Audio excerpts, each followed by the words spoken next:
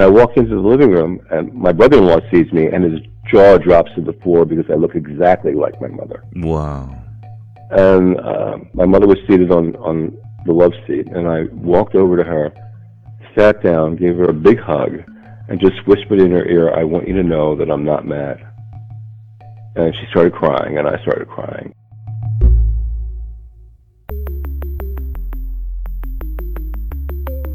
Who am I? Who am I? Who am I? Who am I? Who am I? Who am I? Who am I? This is Who Am I, Really? A podcast about adoptees that have located and connected with their biological family members. I'm Damon Davis, and on today's show is DL. He called me from Manhattan, New York. DL talks about his youth in a home with a mother addicted to prescription medications who probably wasn't fit to adopt. When he moved out at 18, he climbed his way into the music industry, but his suspicion that his birth mother was alive, contrary to what he was told, never left him. In reunion, his birth mother nearly backed out of meeting him as the guilt of his relinquishment washed over her decades after her decision. Thankfully, DL's sister made sure their reunion and his reunion with his sisters did happen. This is DL's journey. Born in 1952, DL said adoption was just becoming a more popular option for family planning back then. Childless couples were just starting to turn to adoption as an opportunity to make a family, some of them trying desperately to avoid scuttlebutt and derisive gossip from their peers. DL's mother could not conceive, and the people around her were having children or talking about adopting, so his parents adopted him. He grew up in Vineland, New Jersey, in between Atlantic City, New Jersey, and Philadelphia, Pennsylvania. He was the only child in their home. Listen to the way he describes his mother's choice to adopt a child. My mother, I don't think, was really prepared for adoption in the first place. She had some serious psychological troubles, and she was also cross-addicted to prescription medication, namely amphetamines and barbiturates, which made her mood swings violent and sudden. So she really would have been probably better off getting a dog. Interesting. What does that mean for you as a child who's experiencing these? As a kid, you don't know that she's cross-addicted. This sounds like knowledge you've gained as an adult. But what did it feel like? No, I gained it as a adolescent. Is that okay? So what was it like for you as a kid to experience these mood swings and her addiction? Well, I was protecting myself a whole lot because she would turn on a dime. It would just come out of nowhere, and she would just go sort of mental and start screaming and hitting, and it was fairly psychologically and somewhat physically abusive. Mm-hmm. And you were told around age 8 that you were adopted. How did that conversation go to your recollection, and what did it mean to you for someone to say these words? Well, around age 8, I realized that I didn't look anything like either of my parents. So I went to my mom and I said, what's the deal? And she said, well, you are adopted, which means you're special, in quotation marks. And also, your real mother died in childbirth. And I'm like, I'm special, and I'm, what? So that, all of a sudden, she's telling me that I'm responsible for my mother's demise. Oh, wow. And even at 8 years old, I could figure out what that meant. So, but all the while she's telling me this, I didn't actually believe her, or want to believe her. I guess there was something inside I actually didn't believe her. And I wanted to believe that my birth mother was still alive. And I carried that belief with me through my entire adolescence and early adulthood and my whole life. Always knowing somewhere in my heart that she was still alive somewhere, and that I'd find her one day, or that she may be looking for me. But one day I knew that we would actually meet. Even as a kid, DL didn't believe that what he was told was true. But think about it. His mother had been such a volatile person, it wasn't too much to imagine she would make up a story to protect herself and close the issue down with DL. His sense was she wanted to immediately bring finality to the issue of him acknowledging another mother. His mother was competitive with others, so when the girls next door started taking piano lessons, she enrolled DL in piano lessons too, with the same teacher. He was an older gentleman who played organ in the church one town over. DL took lessons for several months and got very good, but he wasn't reading the music at all. I never learned how to read because I'm severely dyslexic. But I would make him play the next week's lesson for me before he left that day. And I'd practice it I'd rehearse it all week the way that I heard it. So I was playing by ear, basically. That's amazing. And he'd come back the next week, and I'd play him the lesson, and he'd say to himself, oh, he made a couple of mistakes, but it's really very good.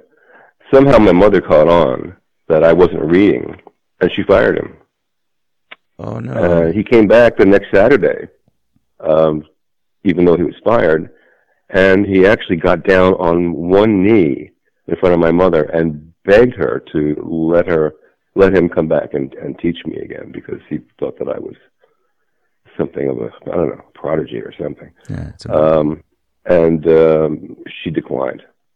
So that was it. So I was basically left to, teach myself, and that's what I did. Since his mother was against paying someone to teach DL the piano, he taught himself. He said she was very frugal in some areas, but she would do things like decorate the living room and dining room in French provincial style, making the rooms so nice no one could walk in them. It was like living in a museum. I wasn't allowed to put trash in my own trash bin. I had to walk it into the kitchen. There were all kinds of crazy rules. There was a bathroom right next to my bedroom with a big tub and everything, and she had put velvet curtains over the tub with little draw thing with tassels on the end, really like super fancy looking, and no one could use that tub. So my father and I and my mother had to use this tiny little bathroom with a stall shower that was between their bedroom and the laundry room just off the kitchen. So that it was this all sorts of rules and confinement and ways to sort of keep the house looking pristine and basically untouchable. Regarding his father, DL said they didn't really have a relationship. His dad was absent, working on the road quite a bit as a salesman. They hardly spoke, and his father only spent quality time with DL when his wife told him to. When DL was a teenager, he suspected his dad was seeing someone else because he kept coming home later and later, and his mother's condition was spiraling out of control. One day, in his early teens, DL got home from school to find he was in the house by himself. He went through the cupboards looking for snacks. And I opened up the wrong cabinet, and there was just vials and vials of drugs. All kinds of amphetamines. Every amphetamine that you could think of. Wow. Bifetamine T20s, black beauties, yellow jackets, escatrols, all kinds of stuff. And then there's all kinds of barbiturates, Nimbutal, Seconal, Tulinol. She even had Quaaludes before anybody even knew what they were. She had literally a cabinet full. He had like a drugstore in her kitchen. She was spiraling out of control, I think. Even worse, she had all these drugs at her disposal. And she was pretty much, I would imagine, impossible to deal with. She was for me. So I would imagine that she probably was for him, too. And I know they were not having any loving moments, so to speak. Pretty sure of that. I think for her, he was really her second or third choice as a husband. So it was just all like messed up from the very beginning, basically. Wow. It was just a really messed up relationship, and it just continued to get more and more messed up. DL is not the name he grew up with. He adopted that identity apart from the name he was given in adoption. It's an interesting story that I'll let DL explain. One other thing that I read in the article online was that you grew up with one name and that you changed your name and you split. Can you tell me a little bit about what I ultimately want to get to is when you decided that you wanted to search? But I sense that there's an identity change happening for you prior or at the same time. So tell me a little bit about your transition out of your house or what have you. Okay, well, there's a little bit of more of a backstory about when I was about 8. Something else that she had mentioned in that conversation when she told me that I was adopted. Just sort of as a side note, she said, and I should have realized that and this actually gave credence to my belief that my mother was still alive.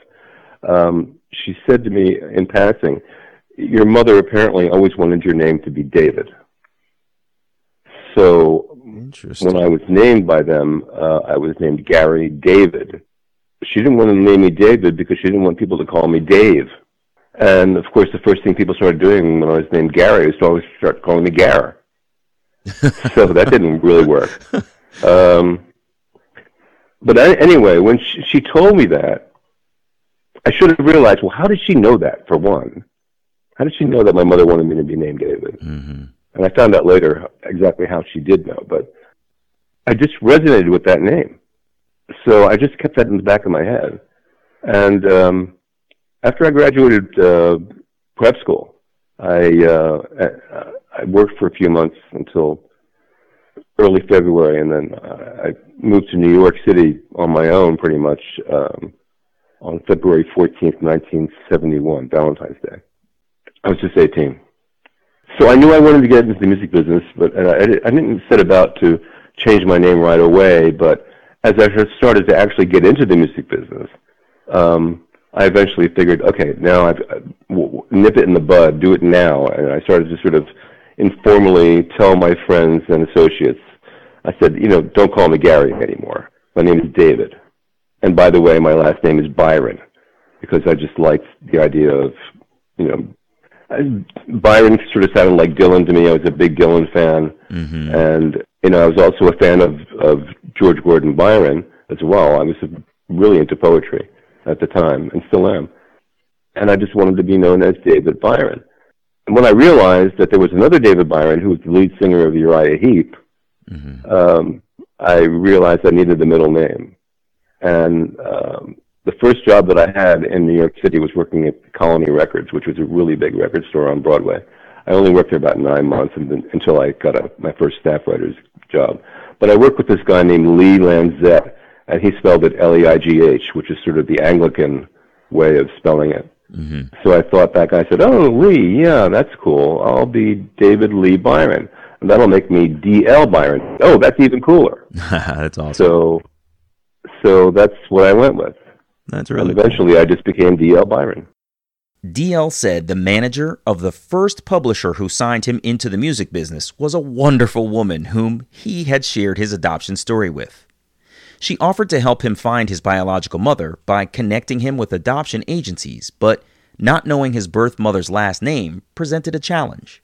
And there were no commercial DNA testing options back then like there are now, so he was hitting lots of brick walls. After a few years, D.L. returned to Catholic Charities in South Jersey. At the time, they were maintaining sealed records, not assisting anyone with reunification services. He pretty much gave up on his search. Years later, he decided to reach out to Catholic Charities again. He was in his late 30s, married, and the environment for reunification had changed dramatically. Catholic Charities had done a 180 and offered D.L. a caseworker named Betty. She was a semi-retired older woman who worked part-time. The pair chatted every couple of months about his case, updating D.L. about the family trees she had investigated. D.L. caught word that Betty had been transferred from Camden, New Jersey, to Vineland, D.L.'s hometown, just 1 hour from the Jersey Shore. He called her office to see if they could connect face-to-face, since they had been speaking by phone for 2 years. Unfortunately, Betty, the social worker, who was an avid golfer, had suffered a broken ankle and was out for 8 weeks. When D.L. called back, 8 weeks later, he left a message for Betty. She called him back the next day. So I'm back in New York City at the time, and I had been up all night writing something, working on something. And it was about 11 in the morning. My wife had gone to work, and the phone rings, and it's Betty. It's her. And she said, I said, "Hi, how are you?" She said, "Hi. Get a pen, get a pad, and listen to me and write all this stuff down. Wow. And I want you to promise never ever to tell anybody about what I'm doing right now, because I'm going out of the confines of my job, and I love my job. I don't want to lose my job. But get a pen and pad and listen to me." And I said, "Okay." So I did all that, and I'm okay. Go ahead. And she started telling me stuff. Your mother's name is Jean. She gave me her whole name, last name as well, her birth date, a bunch of other information. And she said, you have a sister whose name she gave me, who is an attorney in Cherry Hill, New Jersey, and here's her work number. Wow. And I said, "That's it?" She said, "That's it. And if something worse had happened to me than just breaking my ankle, no one would have ever picked up your file. So please don't tell anybody about this. I really don't want to lose my..." I said, I promise. DL realized in that moment he had the toughest cold call he might ever have to make in his life. Feeling shaken by the whole thing, he called his wife at work and asked her to come home. Strategizing how to get through to his biological sister at her office, he developed a ruse that he was an informant on a legal case that she might be working on. When the office receptionist answered the phone, DL asked to speak with his sister Diane. When she asked who was calling, he told the receptionist he would like to remain anonymous as an informant, and it worked. Next thing you know, "Hello, this is Diane." I'm like, "Oh, man."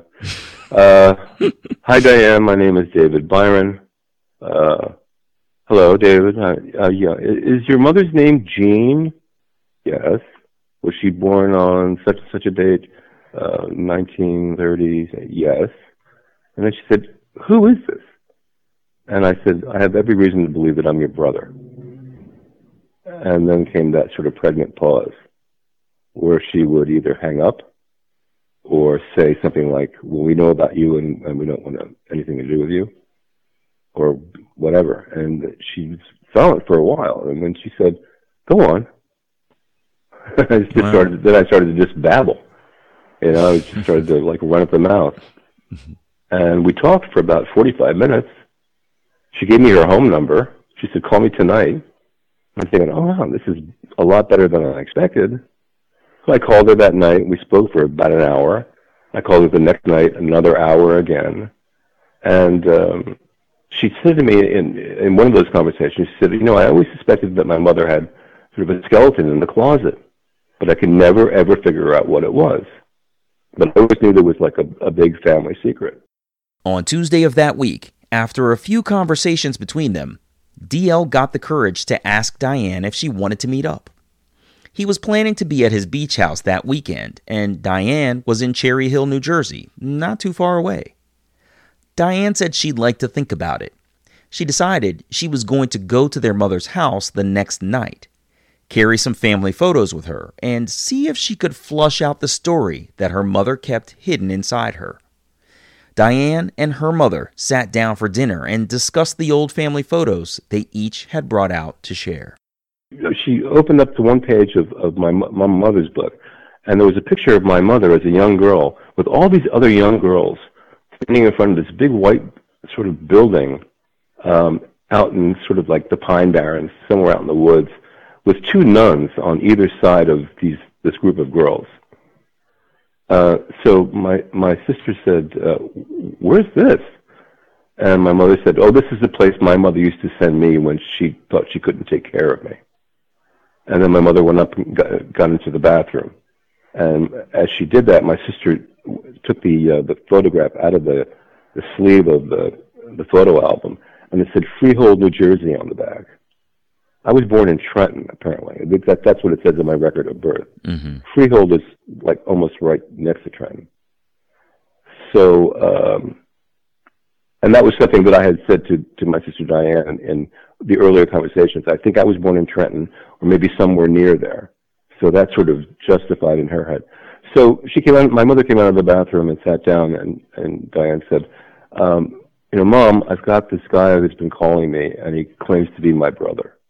And apparently she sat back in her chair and got a little weepy, and she said, well, he probably is. And that was it for her. She totally believed the whole scenario. And we spoke the next day, and I said, please, drive her down Saturday, and we'll all meet. You and your husband, who's also an attorney, we'll all meet and have lunch or something. So Saturday rolled around, and she went to pick up her mom, and her mom all of a sudden was going to back out because she was crying and she was saying that she wasn't worthy, and she was suffering terrible, terrible guilt for having given me up. Yeah. Somehow Diane talked her into actually going through with it and getting into the car. And they're driving down, and my brother-in-law, who I said is also an attorney, all the way down, who's driving, is saying, this guy's up to no good. I smell something bad. He's after our money. He's not real. And they get to our house, and my wife lets them in. I'm just getting out of the shower. My hair's still wet. And I walk into the living room, and my brother-in-law sees me, and his jaw drops to the floor because I look exactly like my mother. Wow. And my mother was seated on the love seat, and I walked over to her, sat down, gave her a big hug, and just whispered in her ear, I want you to know that I'm not mad. And she started crying, and I started crying, and that was it. We had lunch. We played some board games. I played some songs for them on guitar. We walked to the beach. They said they were going to go. I said, no, let's go get a bite for dinner. And we went and we had dinner together. They stayed all day into the evening. During their conversations before the reunion, Diane shared that DL had 7 sisters. Of course, he was astonished to learn that he had so many siblings. During the reunion with his mother and sister, DL wanted to share some pictures of himself, but he didn't have any recent photos, only the cover photos from a recent CD he had just put out. He brought a stack of CDs out for his mother to share with her daughters. The next morning, DL's birth mother called a big family meeting at Diane's house where all of the sisters showed up. She basically put my CD in front of all of them at the dining room table. And my eldest sister, Donna, said, why are you giving me a CD? I don't have a CD player. And at the same time, one of the younger little kids walked by and goes, oh, look, that guy looks just like Grandma. That's awesome. So that's when they all found out that, this had happened, and she had kept this a secret all these years. And then Diane called me. It was maybe 10 in the morning. The phone rang in Ocean City. And she said, well, they all know, and they all want to meet you. Do you feel like driving to Cherry Hill? And I said, I'll be there in an hour. Of course, I couldn't drive. I was, way too nervous. So my wife, Leslie, had to drive. But when we pulled up to Diane's house, my eldest sister, Donna, the one who didn't have the CD player, was standing in the road crying. Oh. I mean, as we pulled up to I don't know how, she was waiting for me, I guess, in the street. And once I got there, the front door of the house opened, and all my sisters started sort of piling out of the house, arms waving and flailing, and we all just came together as a group and hugged and kissed and introduced each other, and then laughed and then hugged and kissed some more, and eventually we all went into the house and started the process of getting to know each other. It lasted for hours that day, and it was an amazing day. I can only imagine. Incredible. You went from being an only to having seven siblings. That's right. Just unreal. Yeah. Wow. What did you see in your mother when you saw her for the first time? Because everybody else can see your face on her face on you. What did you see? I saw the resemblance. Of course, I had a million questions for her, not all of which she could answer, like who was my father. And apparently my father was like a one-night stand, and all she could remember about the guy was that he was Northern Italian, and she thought he had moved to California and never saw him again. And he never knew that, she was pregnant. She told me that she herself was born out of wedlock, and that the guy who sired her, the man who sired her, was the guy who owned the music store in Vineland, which is where I bought my first guitar. Shut up. Are you serious? So I bought my first guitar from my biological grandfather. Oh my God, that is crazy. Yeah. Wow. Well, it's all in the book. That's unbelievable, man. I just got to chill. Like, that is really unbelievable. Yeah, there's more, but, the book is full of stuff like this. Mm-hmm. Yeah. It's a whole lot of coincidences and weird stuff. His autobiography is called Shadows of the Night, named after a song DL wrote in the early 1980s for Grammy award-winning artist Pat Benatar. He decided to write his book after his birth mother passed away in 2015. He says his story was just too incredible not to write down, so he took the time to document his journey. I asked DL to tell me a little bit about his book and what he wanted people to get from reading his story. Basically, it's a book about never giving up, because I never gave up on myself being able to give my gift of music, and I never gave up on finding my mother.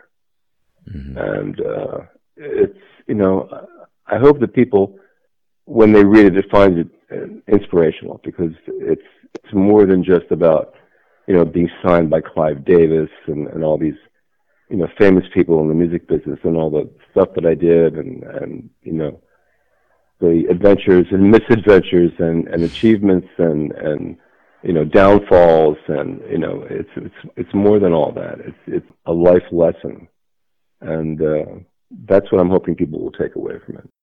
DL said that songwriting is very different than book writing, and it wasn't until he got really into documenting his story that he realized how challenging it can be to piece together his rich life of what I can imagine are fascinating stories.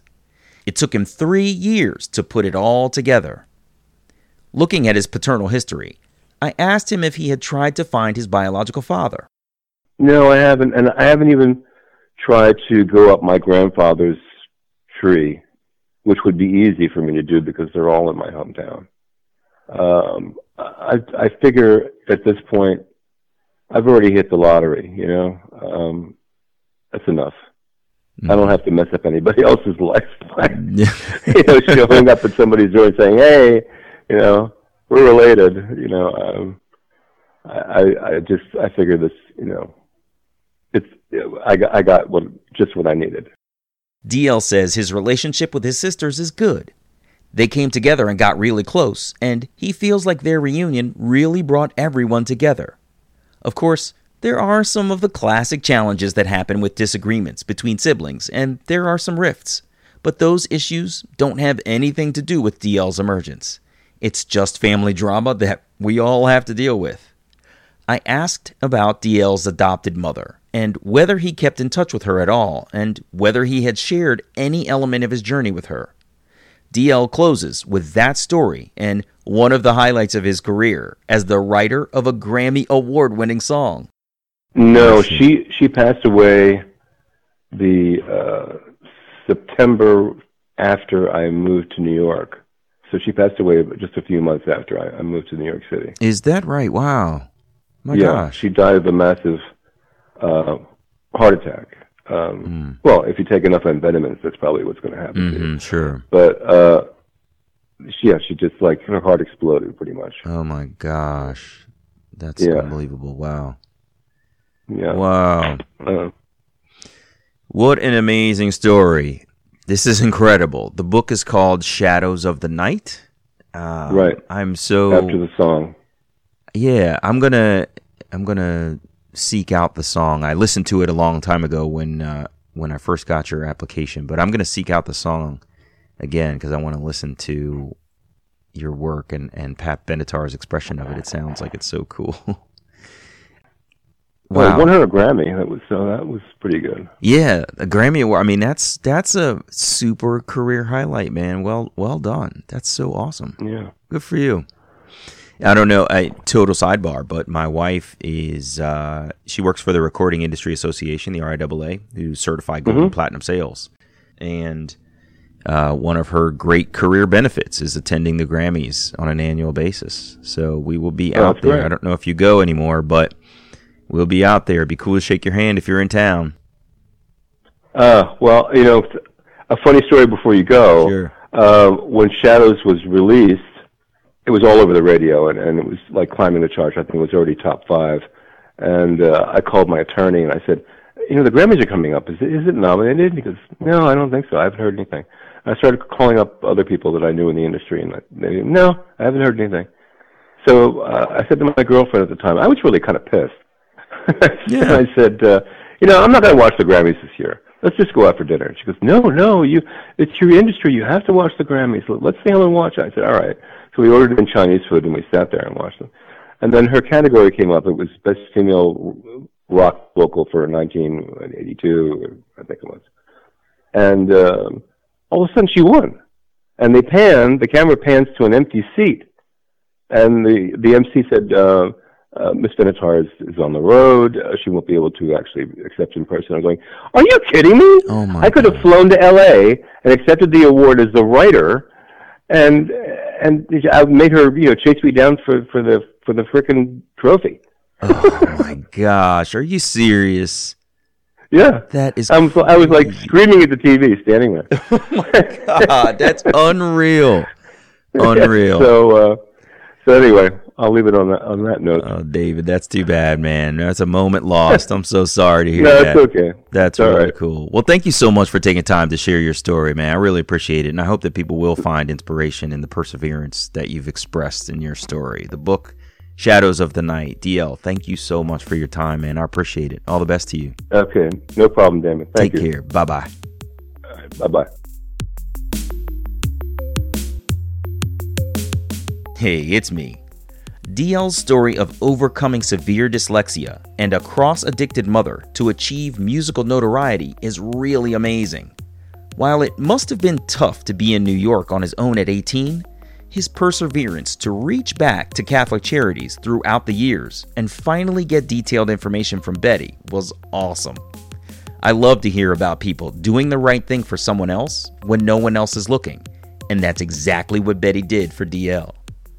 I don't know about you, but I could totally imagine the scene where his birth mother spread the CDs out on the kitchen table when DL's nephew passed by and recognized his face as the same as his grandma's. Kids, they're the best. Like I said, DL's book is called Shadows of the Night, named for the song you're hearing. Take some time to check out his or some other adoptee autobiographies online or at a retailer near you. I'm Damon Davis, and I hope you'll find something in DL's journey that inspires you, validates your feelings about wanting to search, or motivates you to have the strength along your journey to learn. Who am I, really? Showdown, but our time will surely come. The hungry hunter, he makes his laws with the barrel of a gun. We're running through the shadows of the night, so come and take my hand, we'll be alright. And if I have to stand and brave the fight, I will win in the end. If you would like to share your adoption journey and your attempt to connect with your biological family, please visit whoamireallypodcast.com/share. You can follow the show at facebook.com/WAIReally or follow on Twitter at WAIReally. If the show is meaningful to you, you can support me with a contribution to keep it going on patreon.com/WAIReally. Please subscribe to Who Am I Really on Apple Podcasts, Google Play, or wherever you get your podcasts. It would mean so much to me if you took a moment to leave a 5-star rating there. Those ratings can help others to find the podcast too. And if you're interested, you can check out the story of my adoption journey, Who Am I Really? An Adoptee Memoir, on Amazon.com, on Kindle, or as an audiobook on Audible. I hope you'll add my story to your reading list.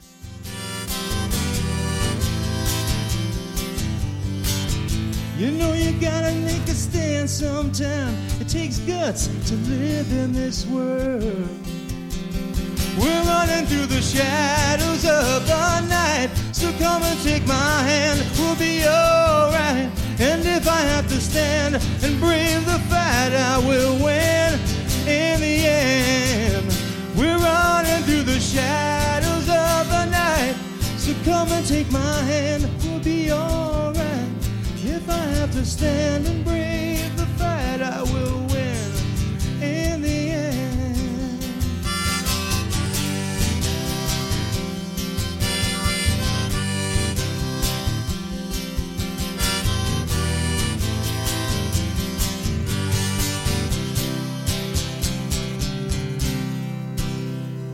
Thanks very much.